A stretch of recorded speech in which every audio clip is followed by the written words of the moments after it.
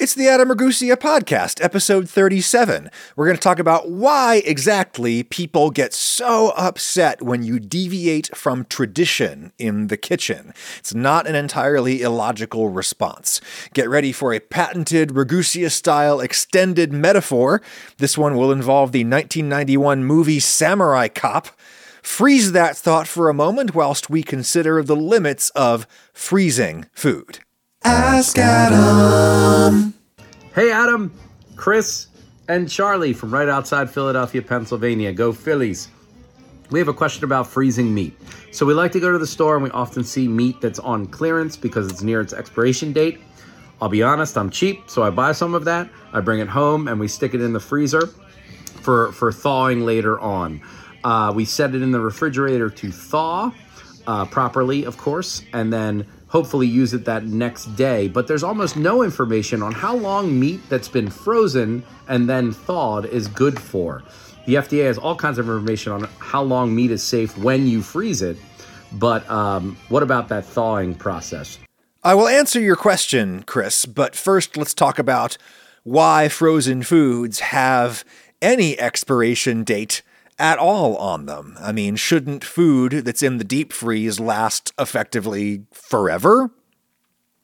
A domestic freezer is supposed to be at or below 0 degrees Fahrenheit, which is minus 18 Celsius. There is no bacterial activity at such a temperature. Any microbes that don't die at those temperatures will be rendered inactive because they won't be able to move. That kind of cold slows matter to a near halt at the molecular level, to say nothing of the microbiological level. No bacteria or fungus can move in a frozen steak in order to reach nutrients to ingest. If it can't do that, then it can't generate toxins, it can't reproduce, nothing happens. And it may have been killed by the freezing process anyway. There are physical and chemical causes of death in those situations, the most obvious just being that, water expands when it freezes, and that could easily cause a single-celled organism to just burst out its cell walls. But there's also more complicated things that can happen, including, apparently, according to one pretty cool paper that I found, there's some cold-induced genetic changes that can cause an organism to die in the freezer. Freezing probably does not kill all the pathogens in the food, or even most of them, and the food safety authorities will tell you never ever use freezing to sterilize food. But they'll also tell you, especially if you buy them a few drinks, that freezing may explain why sushi does not seem to get people sick at the rate at which scientists would have expected raw fish to make people sick on a population level. Fish declines in quality, particularly rapidly once harvested, and it tends to be harvested out in the middle of the ocean, which is very far away from your customers who are going to eat it. So fish is increasingly flash frozen on the boat when caught. This is generally done at cryogenic temperatures. So if you're using liquid nitrogen, you are talking minus 196 degrees Celsius, minus 321 Fahrenheit. That rapidity of freezing does not allow much time for ice crystals to form, and that is good because it's big ice crystals that puncture cell walls and cause food to leak and get all gummy when thawed. Anyway, freezing probably kills at least some bacteria, and it definitely kills parasites, which are a particularly big category of hazards when it comes to fish. It has been documented in controlled experiments that freezing kills parasites in meat. And most fish is frozen these days at some point in the supply chain. In fact, the U.S. government food code says that fish to be served raw must be frozen at some point. It's an open question as to how exactly freezing enhances the safety of the fish. Does the freezing process kill the pathogens and the parasites, or does it merely slow their reproduction? Obviously, the answer is both. Especially in the case of parasites, it does a lot of killing, but it's an open question as to how much it's one or the other. Nobody knows for sure. What we do know for sure is that properly frozen meat does not go bad due to bacterial or fungal or parasitic activity while it is frozen. There is no microbiological activity, at least no bacterial or fungal or parasitic activity in the freezer. There may be after you thaw the food back out again, because lots of bugs might snap back to life upon thawing, particularly bacteria and fungi, but not while the food is still frozen. So, why does frozen food have an expiration date at all? Oh, it is enzymes, my friends.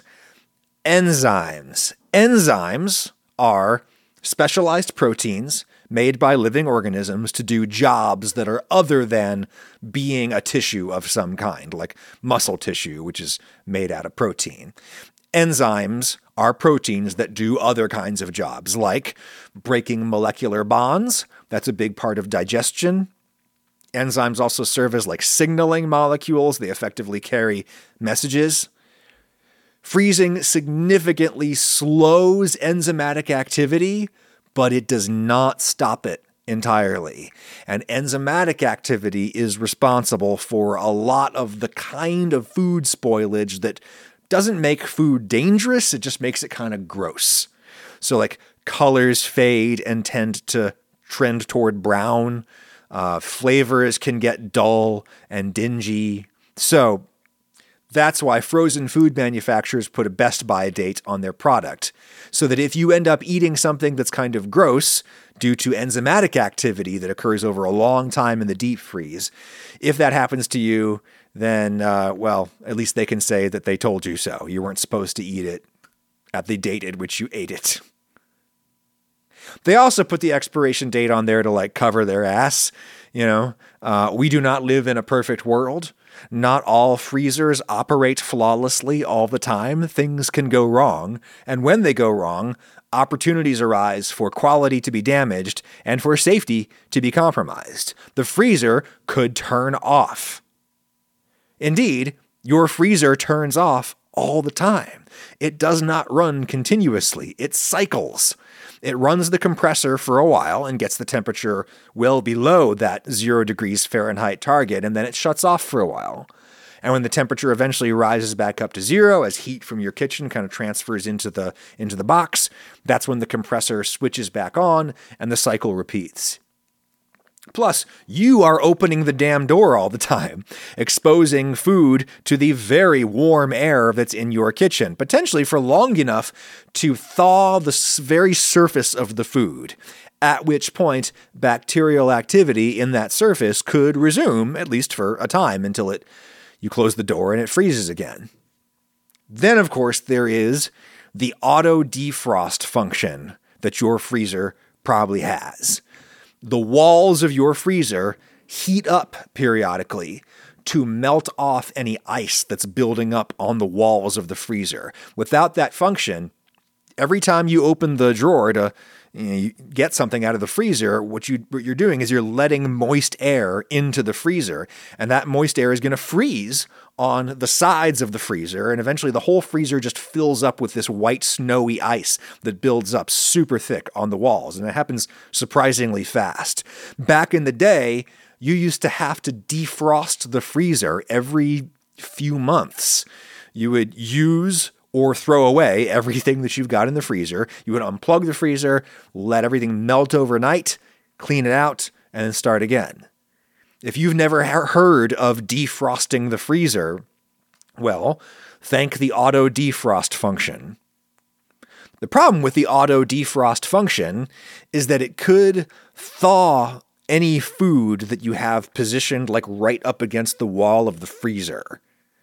Now, modern freezer design is all about kind of discouraging you from putting things right up against the walls, and it's pretty clever if you look at it, but still possible that you could jam something right up against the wall. And anything really precious that you've got, make sure that it is not in direct contact with the freezer wall, or else it will repeatedly thaw and freeze, at least the very surface of it, and that will not be good for your quality or safety.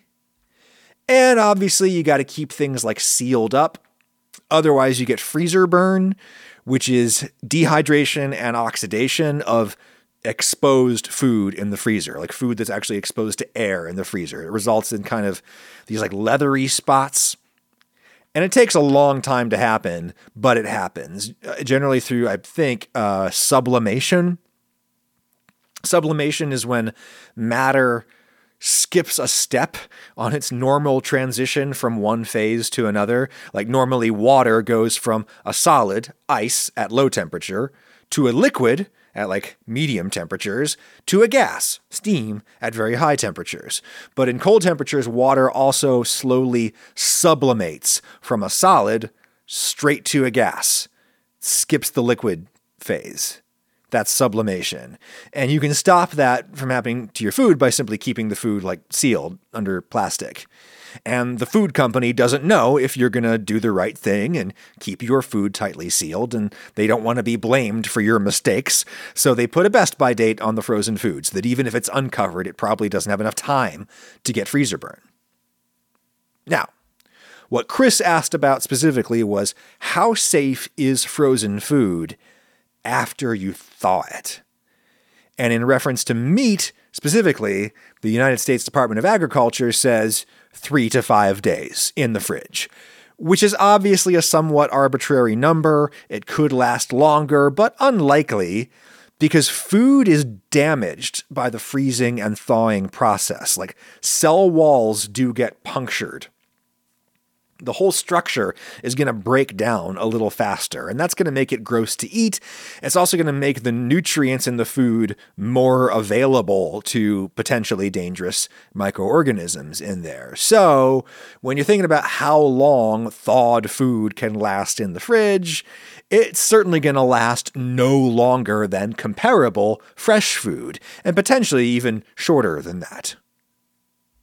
Now, what about refreezing food? People generally tell you to not do that. Once you've thawed something, either use it or throw it away. Don't try to refreeze it, people say. Why not? Well, several reasons. First, remember that your freezer absolutely sucks compared to the flash freezing technology used by modern processors.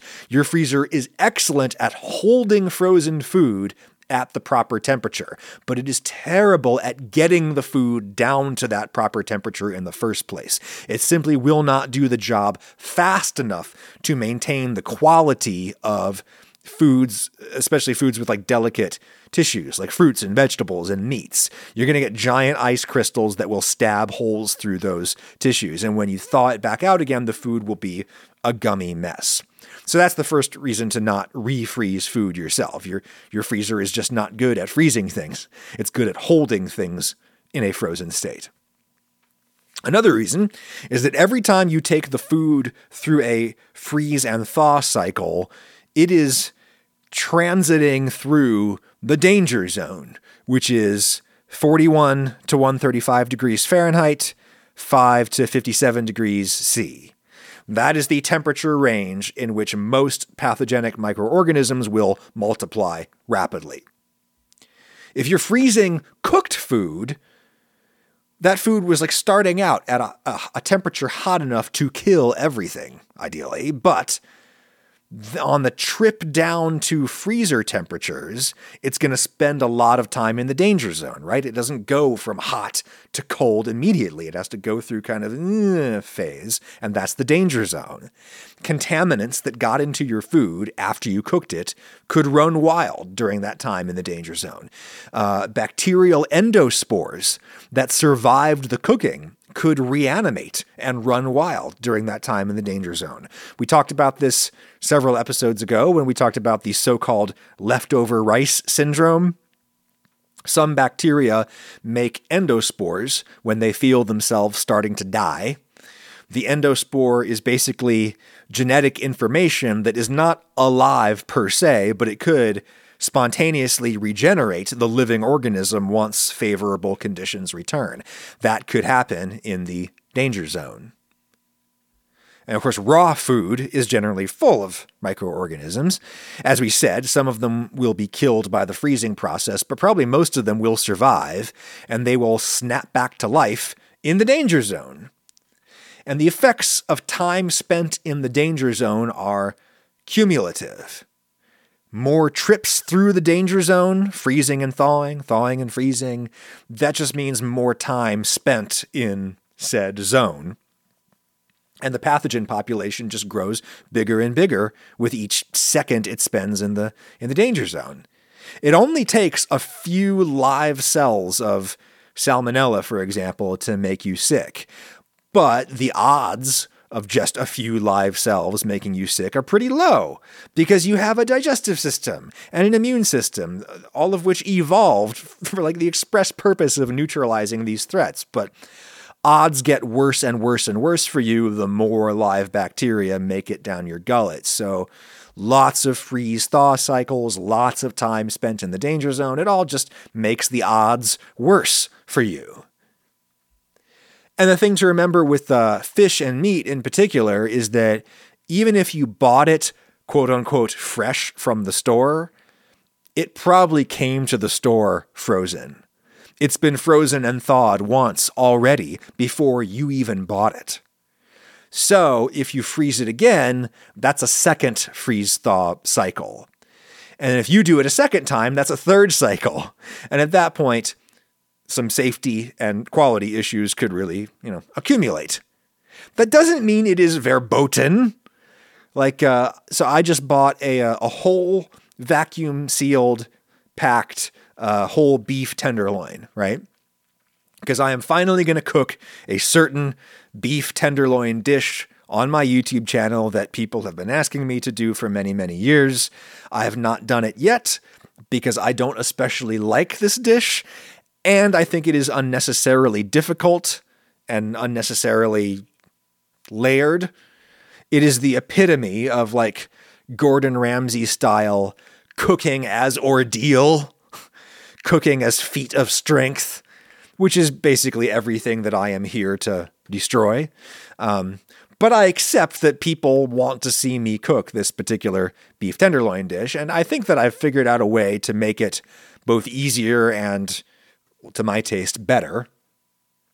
Anyway, I bought a whole beef tenderloin because that's going to give me lots of like spare parts, lots of scraps that I can use to practice the recipe with, and then like the core trimmed tenderloin roast that I'll be left with at the end is what I can actually like shoot the video with.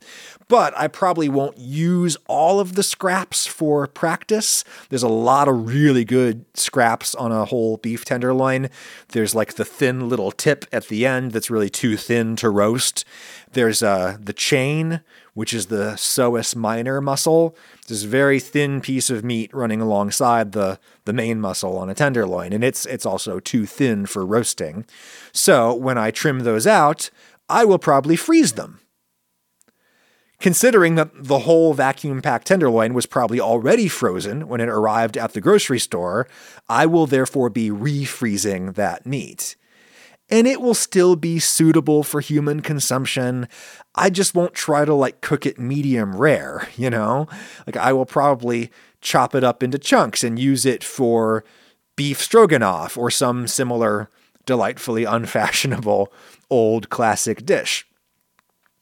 If I make a stroganoff, the beef will be cooked through, so any microorganisms that built up during those trips through the danger zone, they will be killed. Plus, if I do a stroganoff, all of those pieces will be small and coated in a super creamy sauce, so it won't matter if they have been rendered somewhat dry and or gummy by giant ice crystals forming in the super low freezing action of my normal domestic freezer, right? So it's all going to be good, even though it is technically refrozen meat.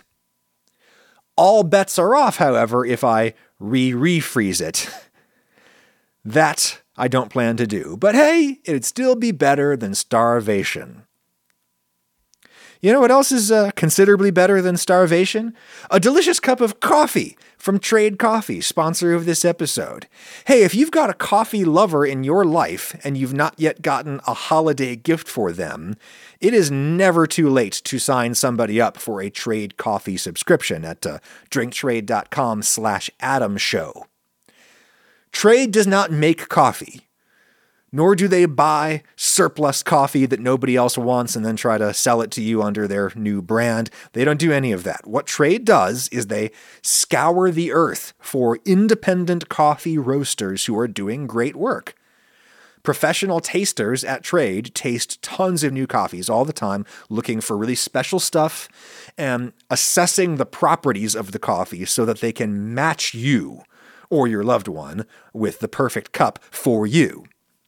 You give Trade a few pointers about what you're into, they match you to excellent roasts out there, and they have the roaster then just mail you a super fresh bag on your schedule. It is really crazy how much better fresh coffee is than like the stale stuff you generally find at the store, and it is just so much fun to have somebody else curate my coffee shelf for me at home. I can count on Trade to find new and interesting roasts for me that I would never find on my own. It is a delight, legit. Buy a Trade subscription for yourself or for somebody else. They make it easy with digital gifting options if you need something that's like truly last minute. It's fine if you don't know what kind of coffee your loved one is into. They can tell Trade themselves later when they redeem their gift. But if you want to buy like a physical thing to put under the tree, Trade also has coffee and equipment bundles that you can order. Right now, Trade is offering you a total of $20 off a subscription and access to limited time holiday specials if you go to drinktrade.com/AdamShow. That is drinktrade.com/AdamShow for $30 off. Thank you, Trade. Hi, Adam. My name is Beatrice, and I'm from West Virginia. I wanted to ask you something. Why do you seem to care so much about tradition when you make your videos? I know that as a home cook myself, I couldn't care in the slightest whether something is traditional. I just want food that tastes good. I do realize that you may be expressing it because of YouTube's commenters expressing anger over untraditional recipes, but I think you retort against this yourself by saying that a home-cooked meal should just be nourishing and filling, not a show-off to people from a specific place or culture on how educated and impressive you seem. However, I also realize that I am not in the demographic that has the capacity to be offended by someone else misrepresenting my culture. So I ask once again, why do you stress tradition so much when you make your videos? Tradition is not particularly important to me, Beatrice. B. Can I call you B? I'm going to call you B. Tradition is not particularly important to me, B. At least not your traditions. Or anyone else's traditions other than my own. My traditions are super important to me because I am far more interested in me than I am in you or anyone else. I have a tradition of always having frozen peas with my Thanksgiving dinner. Because it's not Thanksgiving if I do not achieve the Triple Crown. The Triple Crown is mashed potatoes, turkey gravy, and peas all on the same fork.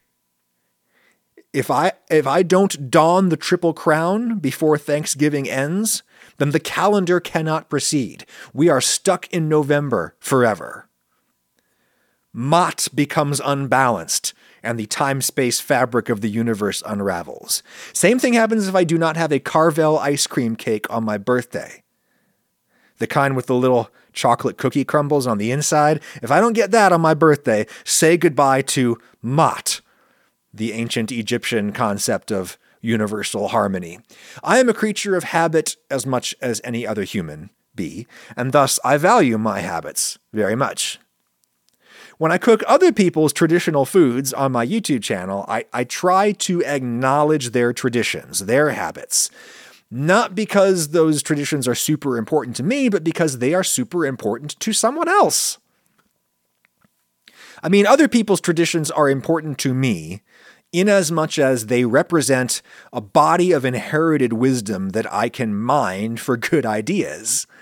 Lots of terrible ideas get enshrined in tradition, but I'm going to guess that there are more good ideas than bad ideas that are enshrined in tradition, purely due to the effect of like natural selection. A good idea is more likely to stick long term than a bad idea.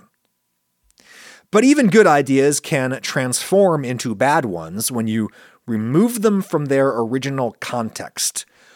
Or at least certain ideas can become unnecessary when you remove them from their original context. Consider the tagine dish of North Africa. Tagine is an earthenware cooking vessel consisting of two parts. There's like a circular base that's really just like a shallow pan. And then the second part is this kind of steep, conical lid that looks like a wizard hat. The lid is shaped like that to function as a cooling tower. Steam from the food rises up and it transfers its heat to the surrounding environment across all of this extra space, all this extra material comprising that tall cone. The steam condenses on the interior surface of that cone, and then it drips, it rains back down onto the food, keeping the food wet as it cooks.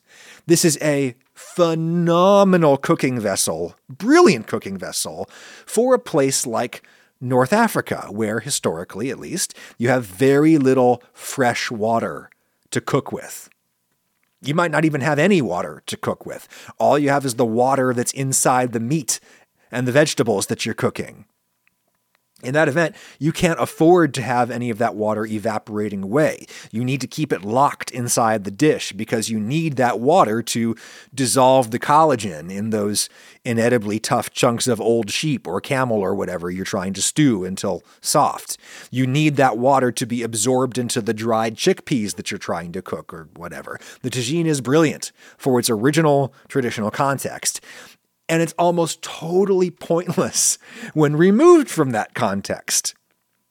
If you live in a place where nearly unlimited, cheap, fresh water can be had by simply opening up a tap, well, you can just start your stew with like extra water, assuming that a bunch of it will evaporate away over the course of cooking, and that's just fine. That's what we generally do, right? You don't need a tagine to cook a tagine anymore. That is, to cook one of the stews traditionally prepared inside a tagine dish. The food itself is also called a tagine. If and when I cook a tagine on my YouTube channel, I probably will not do so inside an actual tagine dish because there's just no reason to, other than the fact that they look cool. Which they really do. If you've not seen Google image search tagine dish, you will see all of these just beautifully glazed, sometimes they're embossed, conical clay towers. They're just gorgeous. They look cool. But you don't really need one in order to cook a good tagine. You can do that in any pan with a lid. But just imagine the video. Imagine me saying in the video, hey, tagines are traditional stewed dishes from North Africa, and today we're making a classic one from Morocco. It's chicken with preserved lemons and a bunch of other yummy stuff, so let's get started. I'll grab my Chrissy Teigen pan, I'll heat a film of olive oil, and derp-de-derp-de-derp. Anyone with even passing knowledge of North African cuisine is going to mentally tune out at that point, because they will be screaming in their heads, wait, what? You're making a tagine in something other than a tagine? They're out for the rest of the video. They're done. I've lost them. And I could have kept them if I had only briefly, succinctly acknowledged the obvious. It would have taken half a line of script. Traditionally, you do this in a conical earthenware tagine dish, but you can do it in any pan with a lid, so I've got my Chrissy Teigen pan here, and I'll heat a film of olive oil in there, derp-de-derp-de-derp. Done. Cooking a tagine inside a tagine is not an important tradition to me. But it is important to several million Megrabi people from North Africa, and if I just see them, like if I just acknowledge their tradition, then we can all move on from it. Acknowledging that I'm deviating from tradition also empowers the audience to better scrutinize what I'm doing.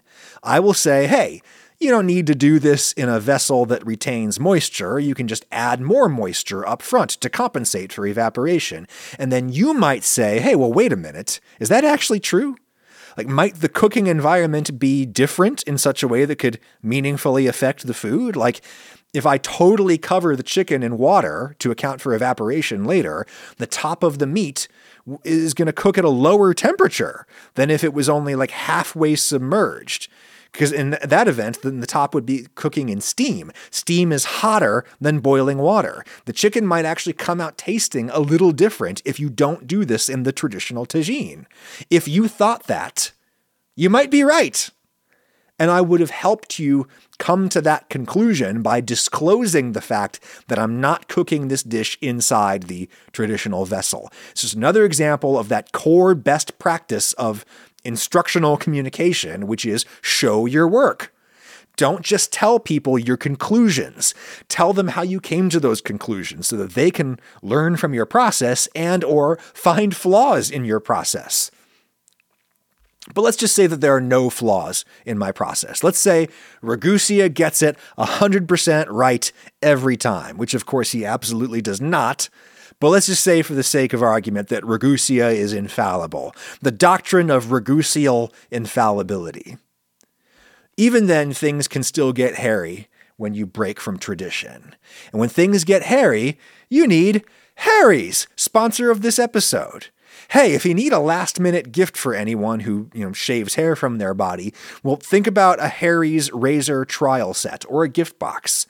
You're not just getting a really sharp razor. I mean, you are getting a sharp razor. Harry's has their own razor factory in Germany.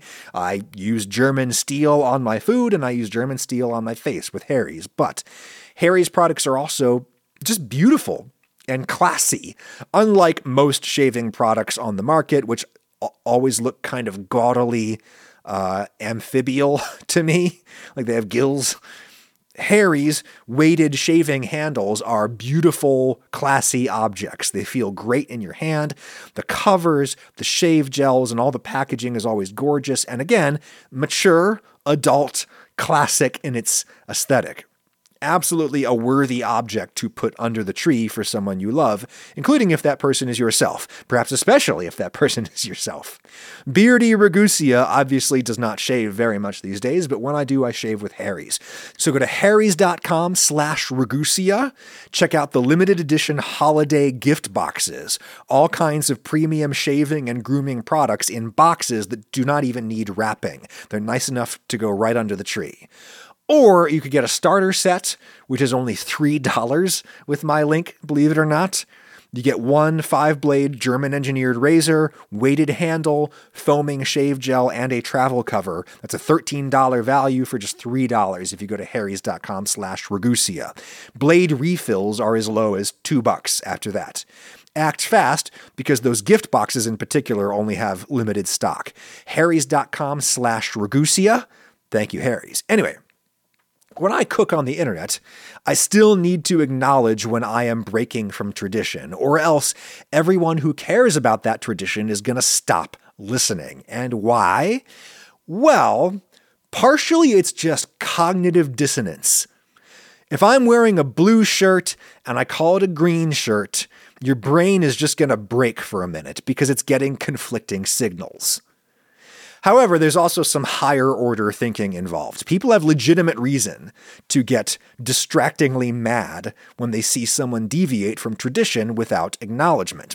Imagine you're a person from where I live, the southern United States, and you pull up a YouTube video where some, let's say, North African guy, a Tunisian guy, is showing how to cook a southern U.S. style dish like biscuits and gravy. Tunisian guy pulls out his pan to start the gravy, and instead of dropping in pork sausage crumbles flavored with sage and pepper like we would do, he drops in some ground beef instead. You're going to be thinking, wait a minute, nobody makes sawmill gravy with ground beef. You make it with breakfast sausage or with bacon grease or some such. People around the world are going to watch this Tunisian guy's video and they're going to get a completely wrong idea of what sawmill gravy is. This is so frustrating. Why are they listening to a Tunisian guy talk about this instead of me, a guy in Tennessee? What right does he have to represent my traditional cuisine to the world? What right does he have to profit off of it? Not only is he stealing money and fame that rightly belongs to me, he's also telling lies about me and my people and our beloved traditional foods. All the Tunisian guy needed to do to diffuse this whole situation is say, now in the southern US, they would start this gravy with some like pork sausage or some bacon drippings, but because I'm Muslim and I don't eat pork, I'm going instead with this merguez, which is the spicy lamb sausage from my part of the world. But hey, you could do this basic concept with any fatty meat that you've got, or even some like soy-based imitation sausage crumbles. What's most important is that we've got a lot of rendered fat into the pan into which we can whisk our flour to make the roux for the milk gravy that traditionally they spoon over biscuits in places like Tennessee. That's all the Tunisian guy had to say. And he's able to keep you on board. He has seen you. He's acknowledged your tradition, and in doing so, he has implicitly acknowledged his own outsider status. He's implicitly said, this isn't my thing, but I like the thing, and I'm adapting the thing to my own cultural context. Take what you will from watching me do that in my own little adaptation. People like me, English-speaking white men from rich countries, people like me very rarely have to find ourselves in the position of seeing our culture misrepresented on any kind of like large scale, because, historically at least, we have been the ones holding the microphone. We have had the biggest voice in mass media for all kinds of reasons. There's nobody knocking on the door of our culture. We are the ones who knock. And so, we very often have no intimate first-hand experience of cultural appropriation. Thus, cultural appropriation can be hard for us to understand. And by cultural appropriation, of course, I mean the bad kind of cultural appropriation. But you knew that. You're not stupid. You can use context clues to figure out a speaker's basic intent like that. A couple of years ago, and I've talked about this before on the pod, but I'm going to talk about it again. A couple of years ago, I made a video about tortillas, where I told the story of Glenn Bell, an Anglo-German American man born in Linwood, California, 1923, served as a cook in the Marine Corps. In World War II, Glenn Bell did. He came back and started a hot dog stand in San Bernardino. He noticed customers streaming in and out of a Mexican restaurant nearby called Mitla Cafe. He went over there to see what the fuss was about, and he saw them selling these tacos where they took corn tortillas and they deep fried them around a mold, thus setting a concave shape in the taco that you could then easily fill with beef and beans and vegetables and cheese and other yummy things. So after struggling to replicate this innovation himself, the Mitla Cafe cooks went to Glenn Bell and said, here, well, let's show you how it's done. And then Glenn Bell's new Tacotilla stand grew into the Taco Bell chain that he sold in 1978 for $125 million in PepsiCo stock. Glenn Bell never said publicly that he got his $1 million idea from some nice Mexican cooks at Mitla Cafe who were just trying to help him out.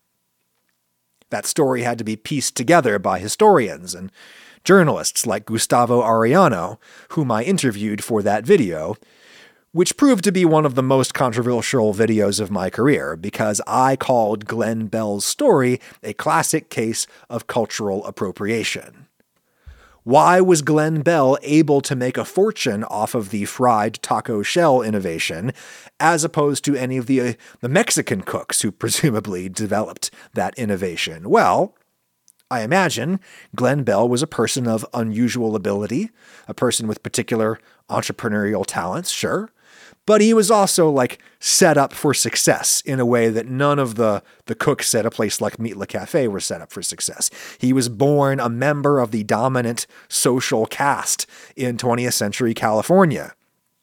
a territory that only 75 years previously had been seized by the United States from Mexico by force for really no reason other than because the U.S. wanted it to fulfill its manifest destiny to occupy the North American continent coast to coast. In order to maintain their control over this new wild land, well, white Americans instituted de facto and de jure discrimination to repress Mexicans and other kinds of people who weren't them. Glenn Bell did not personally fight the Mexican-American War, but he did inherit the winning half of that war's legacy. He took a good idea from the people who inherited the losing half of that legacy, and he used his exalted social status to make literally $100 million from that good idea. That's something different from like a normal cultural exchange where two different peoples bump up against each other and they end up sharing ideas and influencing each other and blending with each other. That, what I just described, is like a two-sided arrangement. What Glenn Bell did was more one-sided, right? It was extractive. He took someone else's thing and he didn't give anything back in return. He could have given something back in return. I'm certainly not saying that he shouldn't have started Taco Bell. Awesome, start Taco Bell. I love Taco Bell. I don't love Taco Bell. Why did I just say that? I have loved Taco Bell at times in my life. They've also made me pay for that love. Anyway.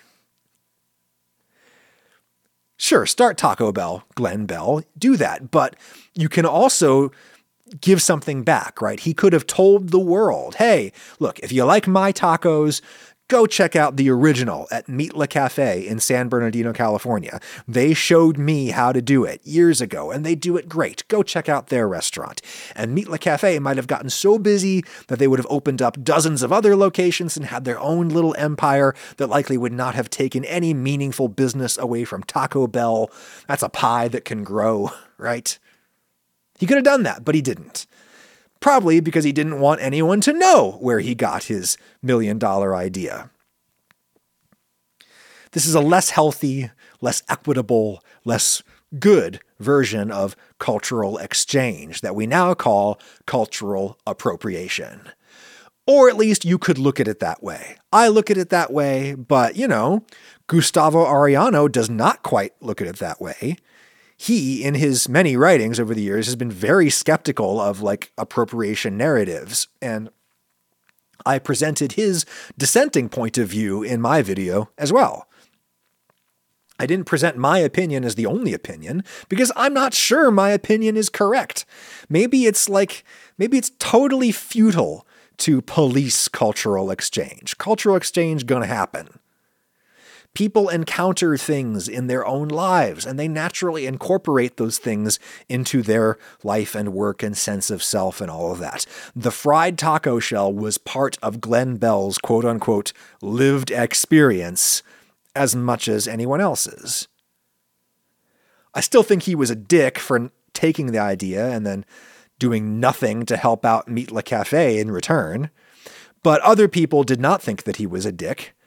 And I presented their points of view in my video as well to help you, the viewer, come to your own informed opinion on the subject, which is my whole job with videos like that.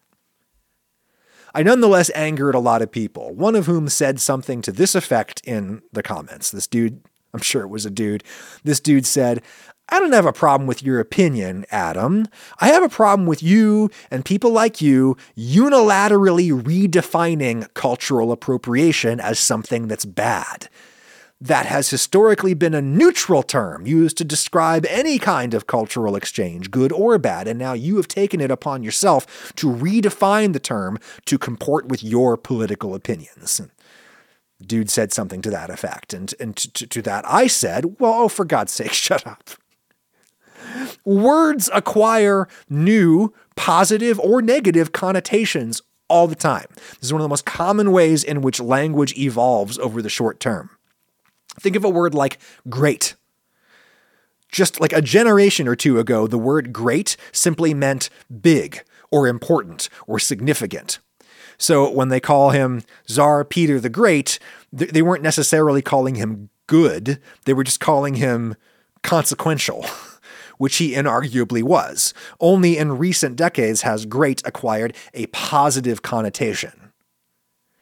Cultural appropriation has acquired a negative connotation in recent decades because in our post-colonial context, we have been talking about these particularly unjust, inequitable, extractive instances of cultural exchange, and to talk about them, we have used the term cultural appropriation, which has naturally acquired a negative connotation as a result.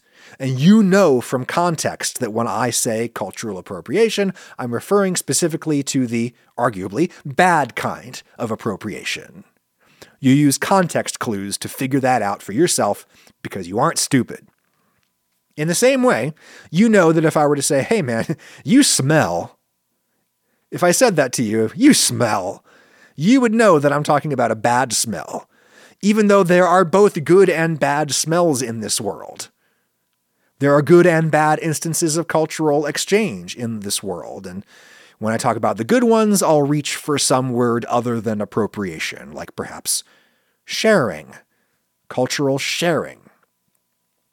Anyway, people who are demographically similar to me often have trouble accepting that cultural appropriation can be a bad thing because we simply don't get the short end of that particular stick very often, or at least we haven't historically. Young people alive right now might be having a very different experience, and they will tell you their own stories about that. But history matters, regardless, and I think I've come up with a new way of trying to understand what it feels like to have my culture appropriated in such a way that feels bad to me. I've got a new empathetic imagination strategy to deploy here. Imagine what it would be like if the most popular action movie set in the United States of all time was Samurai Cop. Imagine if most of the rest of the world knew about the United States from Samurai Cop and Samurai Cop alone. Please, if you already know how this story goes, let me tell it to you anyway. Let me tell you the awesome tale, sing to you the ballad, the epic poem of 1991's Samurai Cop, the greatest bad movie of all time. Samurai Cop was directed by a man named Amir Shervan. Not his real last name, he was born Amir Hussein Ghaffari, and to avoid that whole thing, I'm just going to call him by his first name. I'm going to call him Amir, right? Okay. So Amir was born in Iran in 1929. Not much about his life is in the public record, but he must have been somewhat upper class, I presume, because he was at least partially educated in the United States. Amir was a filmmaker in pre-revolutionary Iran, which, as we have recently discussed, was, for all its problems, a pretty happening place. Pretty rich, pretty cosmopolitan. Amir made movies in Iran for an Iranian audience. And he must have been at least somewhat successful at that. He was successful enough that he was able to flee Iran for America after the 1979 revolution, at which point movie makers like him probably fell out of favor with the regime in Iran. Because Amir made like pulpy movies, action movies, romances, fun movies inspired by Western cinema. This is not what the Ayatollah wanted to see. So Amir fled to the US with enough money to start a little production company in Los Angeles. And when I say little, I mean little. If you watch any of Amir's American-made movies, all of the car chase scenes involve this one particular van. That was Amir's van. That was the production van that he used to haul around his equipment from shoot to shoot. And that equipment did not include any lights, by the way. All of Amir's American-made movies were shot purely in natural light, so everything happens in the daytime, mostly outside. Amir did not have the money to run sound on most of his field shoots because that would require hiring a guy to hold a boom mic over the actors' heads, and so almost all of the dialogue is dubbed after the fact, mostly by Amir himself, doing all kinds of silly voices to try to sound like people other than himself. And of course, he could not afford much film stock, the actual film that you shoot a film on, back when films were shot on film. He could not afford much film stock, which is legit expensive. It's very expensive to shoot just a minute of old school film. So Amir did almost everything in one take, even if that one take contained obvious glaring errors. And this is how Amir made his magnum opus, 1991's Samurai Cop. Imagine an Iranian guy watching Lethal Weapon and setting out to make a movie just like Lethal Weapon under the conditions and constraints that I just described. And that's Samurai Cop. It is insane. It stars a very handsome young man named Matt Hannon. Matt Hannon is the titular Samurai Cop in the movie. Matt Hannon was born in Portland, Oregon. That fact is relevant to this story because Samurai Cop in the movie is ostensibly a San Diego, California-based police officer, and yet he is shown in the movie driving a car with Oregon plates on it because Matt Hannon had to drive his own car on camera in the movie. I mean, Amir's van was already spoken for, so, Oregon boy Matt Hannon came down to LA with dreams of stardom. The real guy, the actor, came from Oregon to LA hoping to make it big. He ended up working as a bodyguard for Sylvester Stallone, like right at the peak of Stallone's 80s popularity. Matt Hannon was perfect for a bodyguarding job because he was really big and fat.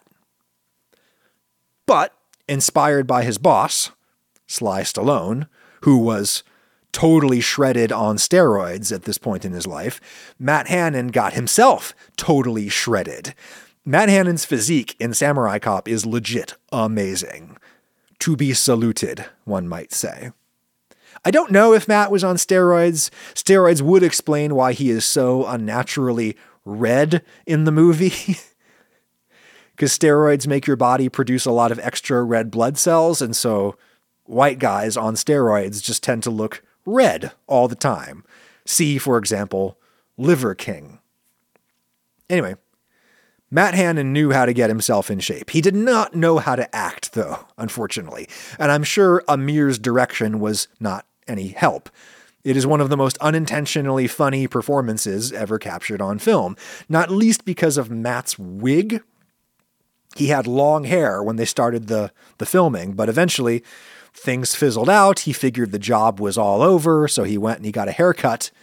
But then Amir said, "Hey, I need you back to finish Samurai Cop." "Oh, you cut your hair, huh? Okay, here's this giant jet black ladies wig that you can wear for continuity purposes."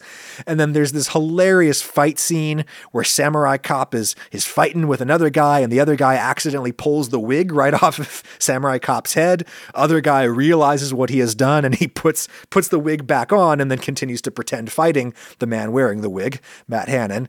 And that ended up in the final cut of the movie. Because Amir did everything in one take, because that's all the film stock he could afford. As subsequent interviews and public appearances have revealed, Matt Hannon is like a really lovely guy. Very funny, great sense of humor about his status as kind of a campy cult movie hero. And he's very kind and compassionate in how he talks about Amir. But Samurai Cop was not the ticket to stardom that Matt Hannon really needed. Not long after he shot the movie, Matt participated in a robbery of a Rembrandt painting owned by the televangelist Gene Scott, and he ended up going to prison for some time as a result. Amir died in 2006, which was right before the internet rediscovered Samurai Cop and made it a cult classic. And when that happened, the fans crowdfunded the production of a sequel, Samurai Cop 2, which you can also stream. But what we really need is a movie about the making of Samurai Cop and what became of all of the principals involved. I think there's been documentaries, but I mean like a movie about the making of this movie. A farcical, odd couple buddy comedy about Matt and Amir making this turkey of a movie and all of their misadventures. That's the movie that I want to see. But in the meantime, for God's sake, watch Samurai Cop. Lots of places you can stream it online. Watch it because it is a ton of fun to watch. But also watch it if you are a person, generally like me, and you want to imagine what it would be like to have your culture appropriated and misrepresented by an outsider.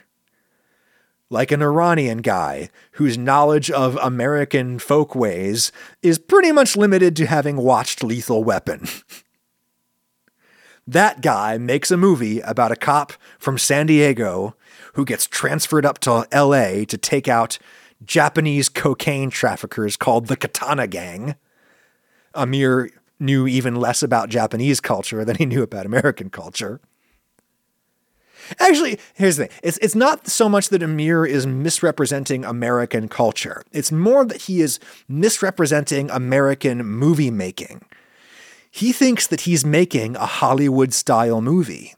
He thinks he's qualified to make a Hollywood-style movie because he has watched a bunch of them. But he really has no idea how to replicate that style of movie making because his understanding of Hollywood movies is only skin deep. He hasn't had the opportunity to learn what makes Hollywood movies tick from the inside. For example, it seems like nobody ever taught Amir about the rule of thirds. So in like standard, I guess, Western rules of photography and filmmaking and such, you almost never position your subject dead center in the frame. For whatever reason, that looks weird to us. I don't know if there's like a quote unquote natural reason for that or if it's just, cultural conditioning, but if you're listening to my voice right now, it probably looks weird to you to see a person's head filmed in like dead center of frame. If you don't believe me, watch Samurai Cop. Western-styled photographers and filmmakers generally observe the rule of thirds, where you divide the frame into an imaginary 3x3 grid, and you position your subject at any of the 4 intersections that are on that grid, which basically just means you position your subject a little off-center. Your phone camera probably has a grid overlay that you can turn on and off. This is what that is for. You're supposed to position your subject on one of the intersections in that 9-square grid. And when you're talking about a person's face, your true subject, the center of their face, is the bottom half of their face. Like our eyes, our noses, our mouths, the most important parts of our face are actually on like the southern half of our faces. The top half, the northern half of the face, that's just forehead and hair, which is not that interesting or important. So when you're framing a close-up shot of a person's face, you don't worry about cutting off their forehead. What you want to get is the bottom half of their face that in the frame, because that's the part of the face that really matters. Or at least this is the thinking behind, standard Hollywood-style cinematography. Amir apparently did not know this. So Samurai Cop is full of these close-ups where the person's whole face is dead center. Not the part of their face that matters, but the whole face. And in order to position a whole face dead center in a frame, you end up putting the part of the face that matters really low in the frame. Like the entire top half of the frame is just forehead and hair and negative space above the head. To me, and probably to you, and anyone else accustomed to standard Hollywood shot framing, this makes the person on screen look super, super short. They look like they're kind of standing up on their tippy toes, trying to get their face in the frame and just barely making it. They look like they're trying to photobomb the movie. It looks ridiculous and hilarious, and you should watch Samurai Cop to see this, and you're going to have a great time. It's a movie made by an Iranian guy who thought that he understood Hollywood movies enough to make one himself, but he absolutely did not. Imagine if aliens came to Earth and said, "We have heard of your movies. We have come 10 million light years from planet Zaxor to see these movies of yours. Show us what is movie." And you walk up to the flying saucer with Lethal Weapon playing on your phone. Before you can hand it over to the alien, Amir cuts in line ahead of you holding a VHS of Samurai Cop. And he says, here is movie. And that's how the entire intergalactic community came to know Samurai Cop as the archetypal example of Hollywood movies. And indeed, as the archetypal example of all Earth culture. That is how a Korean person must feel when they watch me make a video about how to cook Korean short ribs. So, I try really, I don't succeed, I know all the time, but I try to mitigate the weirdness and the badness by avoiding an unearned air of authority whenever I'm cooking somebody else's traditional dishes. I simply show my work. I say, look, this is how I've seen other people cook this thing. I'm going to do it this way instead because reasons. Take from that what you will. And take what you will from this episode of the Adam Ragusea podcast, thusly concluded. Ask a question, make a comment, or otherwise say something for the pod at askadamquestions@gmail.com. Please attach an audio or video file to your email, and also please type up what you're saying within the email itself, askadamquestions@gmail.com. On Monday on YouTube, I'm going to be making a big announcement that hardcore devotees of the podcast already know about. Make good choices. Talk to you next time.